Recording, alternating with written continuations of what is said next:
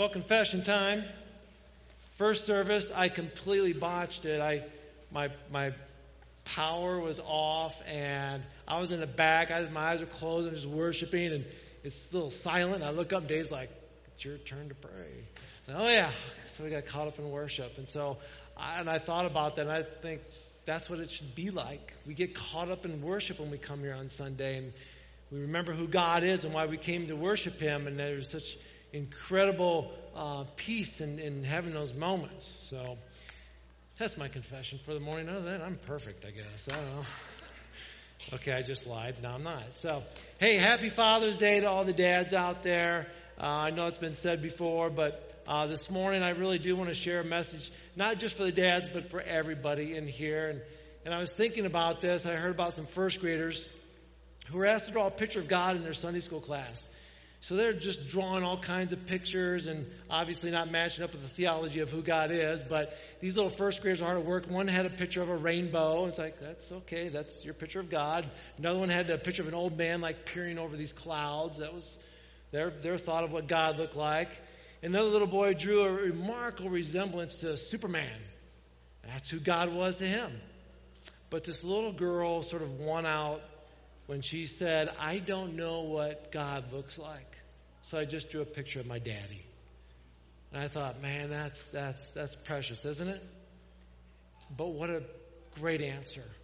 And what a thought that should be sort of launches into today's message. But I think about that. I never understood the value and importance of fatherhood until 24 years ago. I was blessed to have a father who was loving and generous and faithful and hardworking and humorous and definitely godly. And I'm sure my father learned that from his father and so forth. But I look at that and I think my dad wasn't perfect, but I know he loved God. And I was truly blessed because he was trying to imitate his Heavenly Father to the best of his ability. And I'm thinking about that as I'm writing this. I'm going, well, that's important. That is so important. Because you see, fathers, we have an important role in life. Listen carefully. Our children must see a godly example. And they're going to look to Daddy to see that godly example. You know, when you see Jesus, you see the Father. Matter of fact, that's what Jesus said in the book of John 14:9. He goes, he's looking at Philip. He goes, "Philip, haven't I been with you long enough to know this? And yet you still don't know who I am? Anyone who sees me has seen the Father." That's what he told his disciples. Just as when you look at Jesus, you see God. When you look at Christians, we should see Jesus. We should see a godly example. Fathers, therefore, we need to display godly characteristics. Patience, self-control, selflessness, so much more. I heard about a guy who went into a grocery store on his way home from work. And as you all know, when you go into a store and you start going down an aisle, you run into somebody. And then you go down to the next aisle and, well, you run into them again. And then you just, like, yep, see you in aisle 4, right? Well, this gentleman, as he goes in the grocery shop, he runs into a gentleman, and he's got his little 3-year-old boy in the cart, and the little boy is just like crying, "I want a candy bar, I want a," he's starting to scream, and the dad looks at his son, and he goes, now, Billy, this won't take long. Won't take long, Billy. And they get into the next aisle, and that 3-year-old is still, his cries are getting a little bit louder now, and he's becoming a little more unsettled, and the dad is quietly saying, "Now, Billy, just calm down. We'll be done in a few minutes. Just calm down, Billy." Well, then he passes the same dad and his 3-year-old by the dairy case. Now he's screaming uncontrollably, and the dad is still in a very low, calm voice. "Billy, settle down. We're almost out of here." Dad and his son reach the checkout counter, and he's at the checkout counter. Now the boy's just loud as can be, screaming, right, yelling. Dad's like, "Billy, we'll be in a car in just a minute, and then everything will be okay." The gentleman, he's standing behind watching this all go down, and he's like, "I can't believe how calm this man is remaining." And he goes out with the screaming child, and he quick pays for his stuff, and he follows him out to the parking lot. And he's getting out right behind him, and he's getting ready to tap him on the shoulder. Before he does, he hears him say again, "Billy, we're done. It's going to be okay."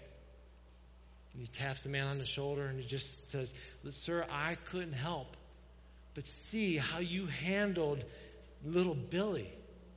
You're amazing." The man turned around and goes, "Oh, his name is Wesley. I'm Billy." Yeah, the dad had to talk himself through that one, didn't he?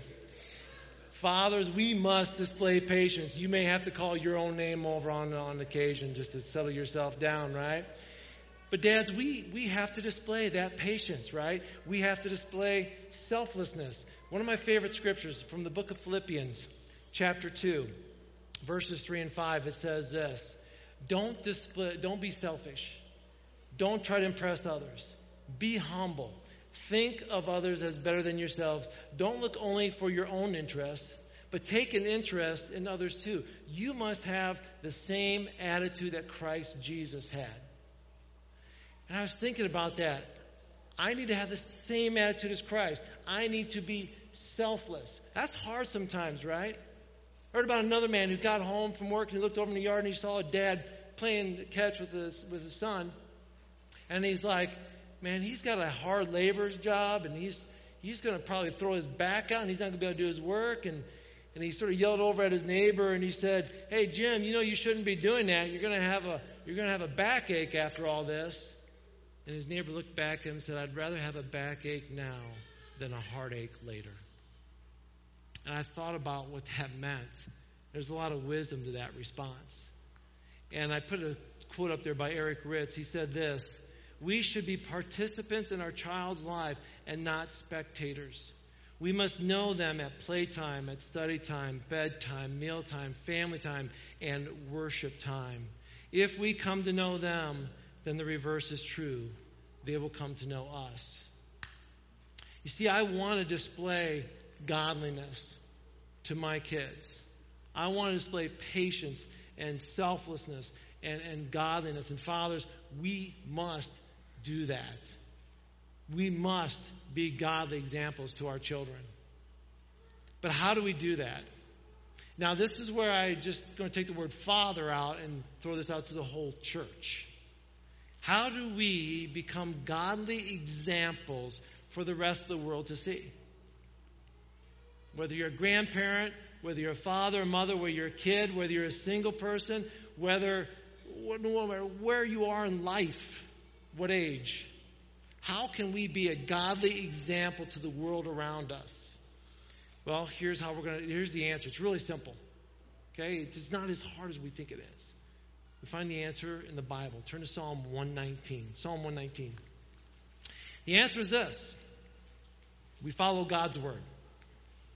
How do I be a godly father? How do I be a godly example? How do I be a godly example as a teacher, as a nurse, in law enforcement, as a business person, as a parent? How do I be a godly example? By following God's word. The author of this psalm is unnamed, and I guess if it's important, God would have given us the name, but no matter who the author was, this author compiled this psalm. I mean, it's a long psalm. It's the longest chapter in the Bible. And as you look at this psalm, the way it's pieced together, it's as if, one author said, it's like instead of a chain link, that's all linked together, it's in sections, so it's more like a pearl necklace. Each has individual values sitting next to each other, but not like a chain that's linked together. Now, that's a good way to describe this psalm. But understand how it's arranged. It's arranged in sort of a acrostic pattern. See, there are 22 letters in the Hebrew alphabet. So you look at our alphabet, okay? Now think about the Hebrew alphabet, 22 letters. There are 22 sections in this psalm. Each section has 8 verses. Each section begins with a letter of the Hebrew alphabet. So the first letter of the Hebrew alphabet is verses 1 through 8. The second letter of the Hebrew alphabet is 9 through 16, and so forth, all the way to the end of the chapter. Every verse of every section begins with that letter of the alphabet. So if you were to memorize this chapter, just remember the Hebrew alphabet, and every verse in that first section goes with the first letter of the alphabet. Every verse in the next section goes to the next letter of the alphabet. It's amazing how this was constructed. And it's remarkable for other things too. It talks about God's word, using different terms. Law, instruction, word, judgments, regulation, testimonies, commandments, structure, or statutes, decrees, precepts. As I was studying this, I got into verse 1. It talks about the instructions of the Lord. But then how many times is that Hebrew word used through the rest of Psalm 119? It's like 20 plus times. Well, then I get to verse 2 and it says the law, which is similar to instructions. But that Hebrew word is used another 20 plus times throughout this psalm. Basically, out of the 176 verses in this psalm, 171 refer to God's law, word, instructions, decrees, commandments. What an incredible chapter. Because here's the thing. The words, the laws that are in here come from where? From God, from His mouth, from His heart, from His mind. When God speaks from who He is into His Word and gives that to us, it's not just, oh, that's a good command. No. That's from the mouth of God. That's from the heart of God. Think about that. Let that settle and understand. And this whole chapter focuses on just that. And being the longest chapter in the Bible, it has incredible then historical interest. People are writing books on it all the time.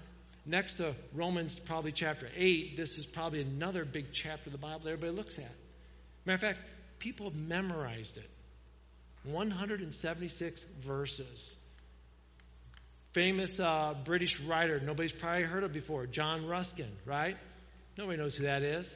But the second gentleman up there on the screen, you've all heard of, his name is William Wilberforce. He's the politician who led the movement to abolish the slave trade in the British Empire. He memorized this whole chapter. David Livingstone, a pioneer missionary to Africa, memorized the whole chapter. Matthew Henry, a great 18th century commentator, he was introduced to this chapter from his dad, and his dad said, here's what I want to challenge you to do, son. Read one verse and just focus and meditate on that verse every day. Next day, read verse 2. Next day, verse 3. You're going to get halfway through the year, and then go back to verse 1 and do it again. In 1 year's time, you have gone through this psalm twice in a slow, methodical, meditated manner. Good advice.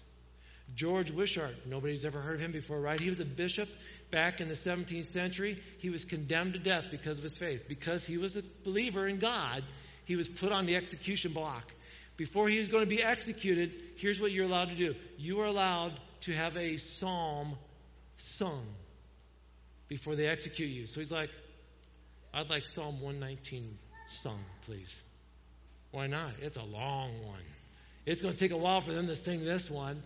Because here's why he did it. He was waiting to be pardoned by the judges and be released from prison and execution. But the pardon was late in coming. He thought he was going to be saved. Instead, he's going to be executed. So he gets on the chop block, basically, where he's going to be killed. And they start singing Psalm 119. They got through 2/3 of the psalm, and his pardon arrived, and he was freed. Great story, right? Why am I telling you all that? I don't know. Just because when I look at this psalm, there's so much to it. There's so much background to it. And so I want to bring it to you now as a challenge, I guess, as a word of God that needs to be heard. So follow along with me, Psalm 119, starting in verse 1. And I'm going to have Andy Pena read it. Just kidding. Just make sure you're paying attention. All right. Let's go verse 1. Joyful. I just want to keep some of you on your toes right now. Joyful are people of integrity who follow the instructions of the Lord. Joyful are those who obey His laws and search for Him with all their hearts. Verse 3. They do not compromise with evil, and they walk only in His paths. You have charged us to keep your commandments carefully. Oh, that my actions would consistently reflect your decrees.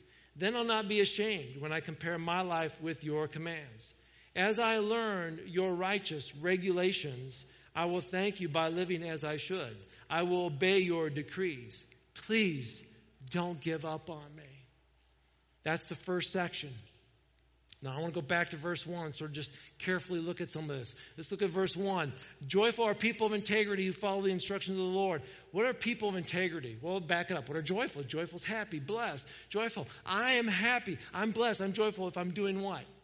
If I'm a person of integrity. Integrity means to be perfect, to be without, to be unimpaired, to be wholesome, to be like a lamb that's without blemish. We're going to offer a lamb for sacrifice. It had to be without any kind of defect. That's what we're talking about here. In Deuteronomy, it's up on the screen there, verses 32-4, it says, He, referring to God, is the rock. His deeds are what? Perfect. There's that word. Everything He does is just and fair. He is a faithful God who does no wrong.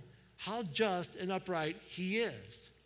So in beginning to describe man's joyfulness and happiness and being blessed, the psalmist starts with the idea of it begins with being a person of integrity. When you are making the right choices, when you are doing the right things, when you're doing that which is wholesome, you're blessed.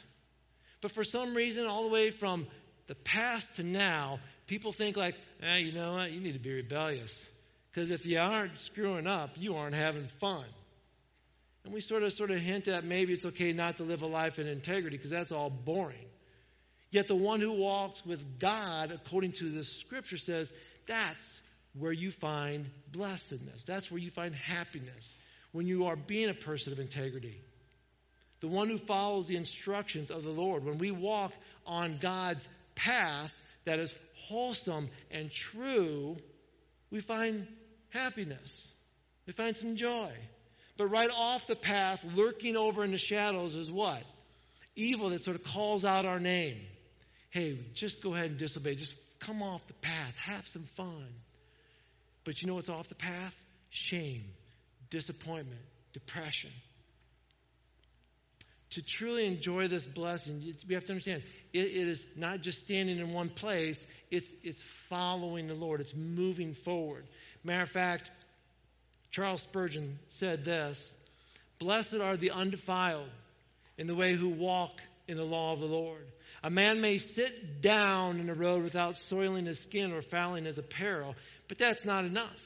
There must be progress, practical action in the Christian life. And in order to experience blessedness, we must be doing something for the Master. Basically what he's saying is, church, it's not just about coming in here and sitting and listening to His Word. We must be walking out then in His Word as well.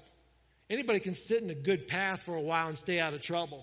But we must learn to walk forward in life, move forward in life, and stay on that path of integrity. Look at verse 2 and 3. Joyful are those who obey His laws and search for Him with all their hearts. They do not compromise with evil. They walk only in His paths. This is, when we look at this, like, joyful are those who obey His laws. Oh, who obey His laws. That's a verb, right? So I need to do these things. No, that obey is actually a noun. It's used in a noun form. It's a person who says, I am watching over these commandments. I am keeping these commandments. Well, what are you obeying? I'm obeying God's laws. I'm a person of His Word. That's different than verse 1. In verse 1, it was instructions. Now, this word law is like testimonies. It's a witness. Joyful are those who hear the testimony of God and say, I'm going to follow that. I'm going to be a person who hears the testimony of God and does what He says. And I'm not going to compromise. I'm not going to act one way and do another way over here. I'm not going to say one thing and say another thing over here. Or I'm not going to say one thing and do another thing over there. I'm not going to compromise. Look at verse 4. You've charged us to keep your commandments carefully. See, God's not commanded us to be diligent in making new laws, but in keeping the ones that are already there. We're charged. We're appointed. We're commissioned to keep, to observe. It's like putting a hedge around a garden. I'm going to protect what's in the garden. We are charged by God to keep that which is in here safe. Look at verse 5. Oh, that my actions would consistently reflect your decrees. Now, this is where I had to stop when I'm writing this sermon, and I'm sitting there going, do they? Do my actions reflect God's Word? Do my actions, my behavior, imitate that of God? 3 John, chapter 1, verse 11 says, Dear friends, don't let this bad example influence you. Look what it says next. Follow only what is good. Remember that those who do good prove that they are God's children. Those who do evil prove that they don't know God. By our actions and behavior, people will know what path we're on, right? Look at Ephesians 5:1.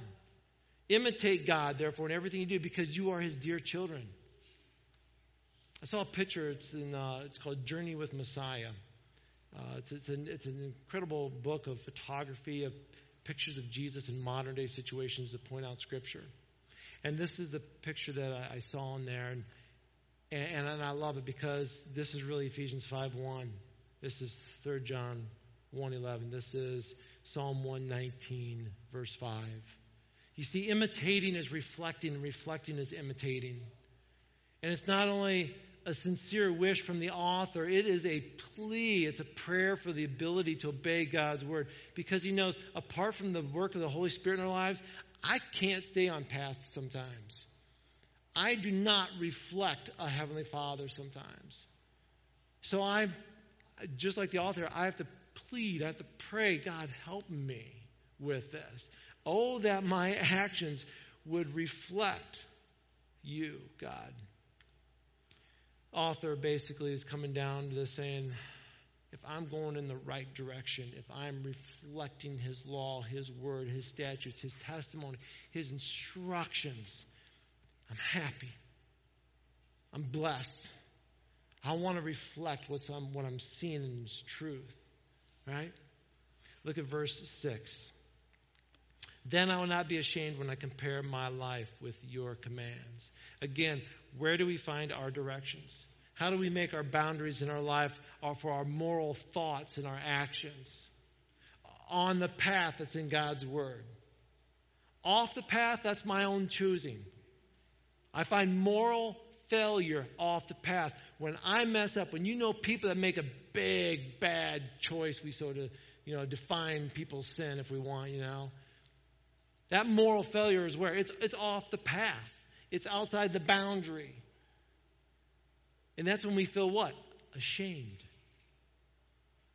We experience a feeling that basically opposes the joy that we talked about in verse 1. That I will not be ashamed, he says. Look at verse 7. As I learn your righteous regulations, I will thank you by living as I should. As I learn, as I train. For those of you got animals in here, you ever train your animal on your own? 4-H maybe. Maybe you got a pet you're trying to train. Teach your dog to sit, roll over, and all. That's a lot of work. Maybe you've been trained as an athlete. Maybe you had to train somebody on a job. Maybe some of you have served in the armed forces and you've had to go through military training of some sort. That's what we're talking about here. It's a lot of work.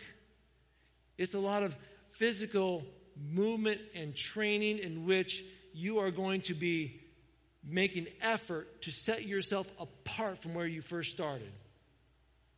As I train in God's righteous regulations, that is, I want to be holy. I want to be set apart from everything else.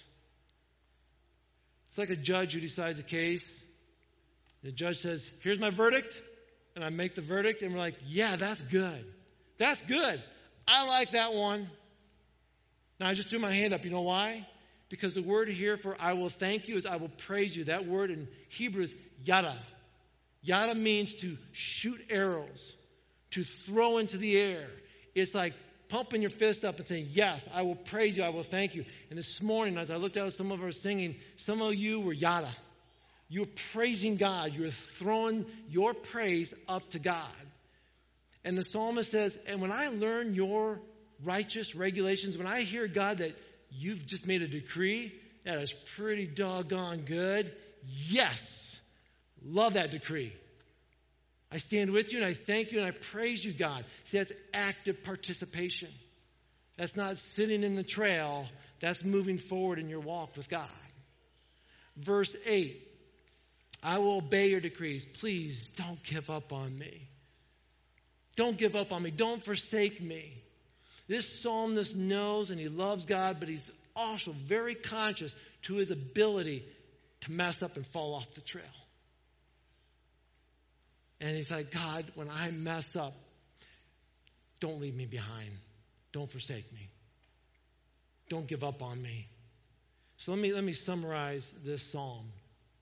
And I'll use it with a picture, but let me summarize it in vocally. It's all about this, all about following Jesus. It's all about walking with him on course, on trail, walking steadily, step by step, and not just standing in one place in our life. I'm blessed when I do my best to follow and move forward in my faith as I'm following Jesus. Not going off course, not walking off into my own selfish ways. He gave us the right way. He gave us directions to walk. 171 times out of 176 verses, he tells us this. And when I do go off trail, I have regrets. I will be ashamed, and I don't want that. So thank you, Lord, for speaking straight to my heart to help me stay straight on this path. You don't hide how I live or how I should live or where I'm going to walk. It's pretty clear. He makes it clear. And I learn the pattern of the righteous ways, and I walk in those ways. I observe the path and how it's marked. I'll follow it. I'll do what you tell me. Please don't walk off and leave me alone. That's basically a summary of this chapter. That picture is a summary of this chapter. Jesus is commanding us, come on, follow me. I know you're going to have to pick up your cross. It's going to get hard at times. But follow me. Follow me. Now, why am I sharing that this morning? Let me back up to the beginning. Remember what I said? I want to be a godly father. I want to be a godly example. Whether, again, wherever you are, married, single, grandma, grandpa, a child, a youth, we all need to be examples. And how do we do that? By following God's word. It's important that we understand there are laws, decrees, statutes that are very worth following. We must follow. I say that because right now we are living in a time when commands, laws, and decrees sound like dirty words. Because there's pain or disappointment, whatever may be going on, we assume that, you know what, God's way isn't working, so I'm just going to choose my own way. And we live in a time when people are rebelling against rules. We've seen it over the last couple of weeks, but listen, we've been seeing it for centuries. It's just now, it's just being happened to be thrown in your face a little bit more. At work, in the classroom, in marriage relationships, in sports, in life. We are driven by power, by lust of money or fame, whatever it is to do. We want to win at all costs. So to win at all costs means I might cheat at some sort in time. I might cut corners. I might trail off the path a little bit. Well, I know the path goes this way and it's going to wind around that way, but here's the deal. I am going to cut off the path and I'm going to take a shortcut and go over there. But off the trail is not where we need to be. We have rules, laws, boundaries for a reason. Rules provide order, maintain cultural direction, and peace. And it seems like today we're living in this decline of morality which directly conflicts with the rules and laws that are in place. Some of these rules are binding and restricting. Yeah, I get it. But they're life-giving. Let me give you 2 examples to help you understand. First of all, anybody ever driven on a road like this before? Up in the mountains? Some of you are looking at it and go, oh yeah. Okay, I'm not going to ask you to raise your hand, but there's probably, if there's 2 of you in the car, there's one person who's driving, it's like, wow. And they're probably like, whoa, look at that over there. And you got the other person in the passenger seat that's like, keep your eyes on the road, both hands, and I do not want to look over the edge, right? Some of you are like that, right? So the picture on your left has no guardrails. The picture on your right has guardrails. We know and understand what guardrails help do. Now, they may not completely keep you from going over the edge, but those guardrails, if you're driving and you get a little too close to the edge, boom, you hit that guardrail and that brings you alert and it keeps you back on the track. Without that guardrail, you're off the edge. That's called death. God's word is like a guardrail. There are times when we veer off to the edge of where we should be walking with the Lord, and God's word sort of corrals us back. It's like, you're getting close to a place you do not want to be. You following me on that, church? Let me give you another picture. This is a fish tank right here, okay? I want you to think about the sides, the walls of that fish tank, right? Seems pretty restrictive sometimes, some of the fish that we have. If you have an aquarium, it's like, well, I've got a little fish bowl. It's like, that fish needs more than a bowl. It needs a tank. And it's like, no, it needs more than a tank. It needs a bigger one, right? It's like, we always need something bigger and better, right? And think about the fish on the inside. Fish on the inside are like, man, I feel pretty restricted in here. I would like to get out there where there's so much more room. If I could just get out there, I see a nice couch over there. I'm tired of these little pebbles in here. I want to go sit on the couch. Matter of fact, I want to hear some music. I want to put me right next to that subwoofer over there, okay? I'll crank it up. Come on. Hey, big screen TV. Can somebody just take me and go put me in front of that recliner, in front of that big screen TV, and I'm just going to kick back and watch, I don't know, Finding Nemo or something. I like that movie, right? Or just give me a couple magazines. I see a magazine stack over there. How about I go over there? There's probably a Playfish magazine in there, something that's going to get me really going, right? Okay? Because that's what it is. There's so much pleasure out there in different ways. If I could just find a little bit of pleasure, okay, this is going to be good. But this tank is restricting me. Somebody just get me out of this tank. All right. Pop you out of the tank. What happens to that fish? Starts flapping around, right? And then a couple more, and then one more. And it's done, right? And then it meets the toilet bowl or something like that, right? Okay? That fish needs what to stay alive? The fish bowl, the fish tank, right? But let's just knock down the walls. No rules, no borders. Just knock it down. What happens? The water's gone and fish is toast, right? That fish needs the boundaries to hold the water. It's life-giving. We have forgotten that in life, God's word is like the walls of our life that give us life, that keep us from going out into a place, into a other side of a boundary that's going to hurt us and bring death. Sometimes as I think about this, as fathers, we want to tell those stories to our kids. Hey, I'll tell you about the time I broke the rules, And we're like, yeah, I did some wild things. We want to share those, okay? And I understand that. Been there, done that, right? So those moments are going to happen in life because we're human. We sin, we rebel, we step outside the tank, so to say. But here's the thing about instead of bragging about the things we've done that are wrong, we should teach our children how to do right. We should go back and, and change the things we've done, but we can't, can we? But hopefully we've learned from them. And those are the things we share with our kids. I made some dumb choices. I don't need to go into detail and tell you about my dumb choices, okay? But I want to tell you how about to make some good choices. I want to tell you about God's word. I want to tell you about the joy I'm experiencing when I'm in God's word and I'm following that path. I want to wrap up this morning's message with recognizing a group of men that have tried their hardest to do what I'm talking about here in Psalm 119. So I look at, that picture of and I know there's a lot of people in this church from our volunteers in nursery and children and ladies that have been in women's study and men that have been in men's study. But I want to recognize a group of men that have basically taken 9 months out of this past year and said, I am going to solely focus on God's word. I'm going to meet every week for 2 hours with a group of men and just get into God's word. I'm going to memorize scripture. These group of men have been a part of something called Every Man a Warrior.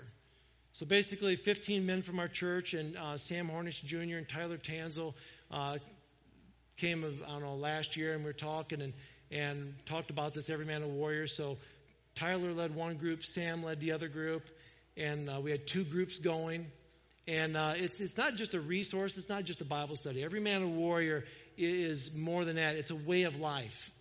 It's an accountability. It's developing who you are as a disciple of God. And so memorizing God's word, studying and learning had incredible value. And today I want to just take a little moment to recognize the men that were a part of that on that journey, because their journey came to an end about a month ago as they wrapped up their 9 months. And now there's quite a few of those men that are like, We're going to start a couple more. And I know they'll be up here in a little bit. If they could hand them a microphone, they would all probably say, if you weren't a part of Every Man a Warrior, I invite you to be a part of Every Man a Warrior. Because in August, we'll do it again. Anybody that wants to be a part of it, we'll probably have 2, maybe 3 groups. And the men that were a part of it are going to help lead it. That's their next role, is to step forward. Sometimes it's hard for men to step up and lead in godly ways. So we could use your prayers. And I'm not just talking about the 15 men from our church. I'm talking about everybody in here. So women, I'm going to ask this. When women chase after a man who's rebellious or doesn't care or doesn't encourage her husband or another man to do godly things, that doesn't help. So be an encouragement. Children, when your dad gives you some rules and boundaries that maybe you don't like, but they're good for you and you know it, don't battle your dad. That doesn't help. And men, when we hang out with other men and we are reckless or we don't take serious our call to be good fathers, that doesn't help either.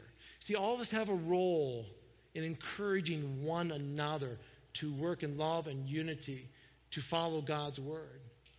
Men, it's hard to take directions at times. I get it, but we're the ones who must lead. And that's not being arrogant. That's being biblical. We must lead. And it's not being a dictator. It's being a person of confidence who says, I need to lead. I need to show my family how to lead. And it's not always easy. And I think that's was beneficial to the men that were part of Every Man a Warrior, because we were able to lean on each other and say, I could use help with that. I can too. A lot of times there's a good confession for one another. Now, we didn't cover this morning, but if you were to read on in Psalm 119, get to the next verses 9 through 11 say this: how can a young person stay pure? Listen, everybody always asks, well, how can I do the right things? How can I make the right decisions? It's answered by obeying your word. I've tried hard to find you. Don't let me wander from your commands. I've hidden your word in my heart that I might not sin against you. I remember that verse. Psalm 119, verse 11. Thy word have I hid in my heart that I might not sin against you. That was one of those verses I remember as a little kid, right? But it's so true. We hide God's word in our heart. We memorize God's word in our heart to help us stand. I'm going to show you a little clip of 17 men, and we memorized, I want to say, around 30 verses in this time period, and you're going to hear 17 of these verses right now. In these trying times, remember Philippians 4, 6, and 7. Do not be anxious about anything, but in everything, by prayer and petition, with thanksgiving, present your requests to God. And the peace of God, which transcends all understanding, will guard your hearts and minds in Christ Jesus. Have a great day and enjoy God's beauty. Deuteronomy 7:9. Therefore know that the Lord your God, He is God, the faithful God, who keeps covenant and mercy for 1,000 generations with those who love Him and keep His commandments. Deuteronomy 7:9. Teacher, which is the greatest commandment in the law? Jesus replied, love the Lord your God with all your heart, with all your soul, and with all your mind. This is the first and the greatest commandment. Matthew 22, verse 36 through 38. Timothy 3, verse 16 and 17. All Scripture is God-breathed and is useful for teaching, rebuking, correcting, and training in righteousness, so that the man of God may be thoroughly equipped for every good work. Joshua 1:8. Do not let this book of the law depart from your mouth. Meditate on it day and night so that you'll be careful to do everything in it. Then you'll be prosperous and successful. Joshua 1:8. James 1:22. Do not merely listen to the word and so deceive yourselves. Do what it says. Hebrews 12:11. No discipline seems pleasant at the time, but painful. Later on, however, it produces a harvest of righteousness and peace for those who have trained by it. Hebrews 12:11. Ephesians 5:25. Husbands, love your wives, just as Christ loved the church and gave himself up for her. 1 Peter 4:19. So then, those who suffer according to God's will should commit themselves to their faithful Creator and continue to do good. 1 Peter 3:7. You husbands, in the same way, live with your wives in an understanding way, as with someone weaker, since she is a woman, and show her honor as a fellow heir of the grace of life, so that your prayers will not be hindered. 1 Peter 3:7. Proverbs 18:21. The tongue has the power of life and death. Proverbs 18:21. 1 Peter 3, verses 8 and 9 says, "Finally, all of you, live in harmony with one another, be sympathetic, love as brothers, be compassionate and humble. Do not repay evil with evil or insult with insult, but with blessing, because to this you are called, so that you may inherit a blessing." Mark 4:19, "But the worries of this world, the deceitfulness of wealth, and the desires for other things come in and choke the word, making it unfruitful." Mark 4:19. James 1:2-4. "Consider it pure joy, my brothers, whenever you face trials of many kinds, because you know that the testing of your faith develops perseverance. Perseverance must finish its work, so that you may be mature and complete, not lacking anything." James 1:2-4. 1 Corinthians 6:20 from the New English Translation says this, "For you were bought at a price, therefore glorify God with your body." Hey, True North family, Scott Brown, doing verse on behalf of every man and warrior. Just wanted to take a quick second and thank Sam. Appreciate his time, dedication, inspiration, and everything that he has done for us through every man and warrior, in leading us into our spiritual growth as men, fathers, husbands. My verse is Matthew 28:18-20. "Then Jesus came to them and said, 'All authority in heaven and on earth has been given to me. Therefore go and make disciples of all nations, baptizing them in the name of the Father, and of the Son, and of the Holy Spirit, and teach them to obey everything I have commanded you. And then surely I am with you always to the very end of age.'" Matthew 28:18-20. Thanks. Philippians 4:6-9. "Do not be anxious for anything, but in everything, by prayer and petition, with thanksgiving, present your requests to God, and the peace of God, which transcends all understanding, will guard your hearts and your minds in Christ Jesus. Finally, brothers and sisters, whatever is true, whatever is noble, whatever is right, whatever is pure, whatever is lovely, whatever is admirable, if anything is praiseworthy and excellent, think of these things. Whatever you've learned or received or heard from me or seen in me, put these things into practice, and the God of peace will be with you." Philippians 4:6-9. We almost had to cut Josh off there. I think he's going to go through the whole book of Philippians. So, well done. And again, we can't obey God's word if we don't know God's word and memorize God's word. Now, I put those men, 17 men, on the spotlight, not to lift them up above anybody, okay? But to show you what they were doing. And they want more to join them. So the call is out to all the men in here. Doesn't matter how old you are. You saw all ages up there. Starting in August, we're going to start a couple more men's groups of Every Man a Warrior. It's a 9-month commitment. It's very well worth it. And some of these men, they're going to be leading the next ones.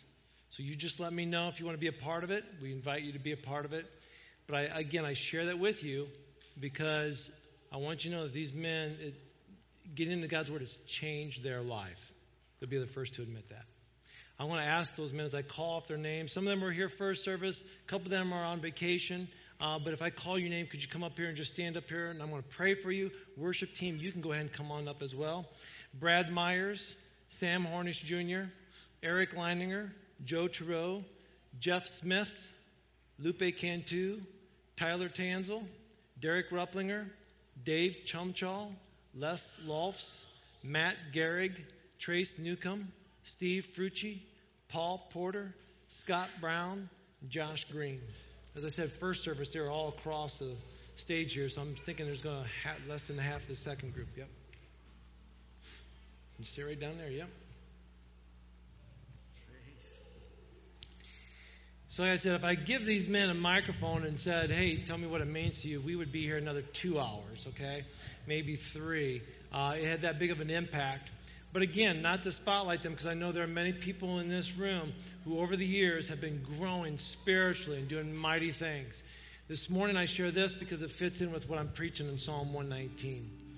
I want to ask you this. Would you all please stand? We're going to pray for these men. I'm going to pray for our church. and then they're gonna have a seat, and we're gonna sing together our last worship song. Let's pray. Heavenly Father, I thank you, Lord, for who you are and being such a good God, an amazing God, an awesome God. And you give us your word to help us stay on track, to stay on path. And we want to follow your word, Lord, but we know it's challenging at times. Lord, I thank you for these men and for the commitment they made and the scripture they memorized and studied on a weekly basis, a daily basis. And Lord, I know it's changed them. As fathers, as husbands, as a husband-to-be, as men who want to honor you, I thank you, Lord, for the journey they've had and for what they're going to do to continue. I pray, Lord, that as they lead the next group of men, some of those men right here in this room right now will prayerfully be a part of that in August. Lord, we know it's life-changing. Lord, for all of us in this room, may it be an encouragement to us to get into your word. Because, God, we do want to reflect to you. We do want to be godly examples to our children and our grandchildren, to our neighbors, to our co-workers, to our spouses, to our families. And the only way that we can be a godly example is to be in your word, walking on a path that is obedient to your instructions and laws and testimonies. So, God, we thank you for this morning, what we've learned. God, bless these men, bless this church, and we will continue to follow you. In the name of Jesus Christ we pray. Amen.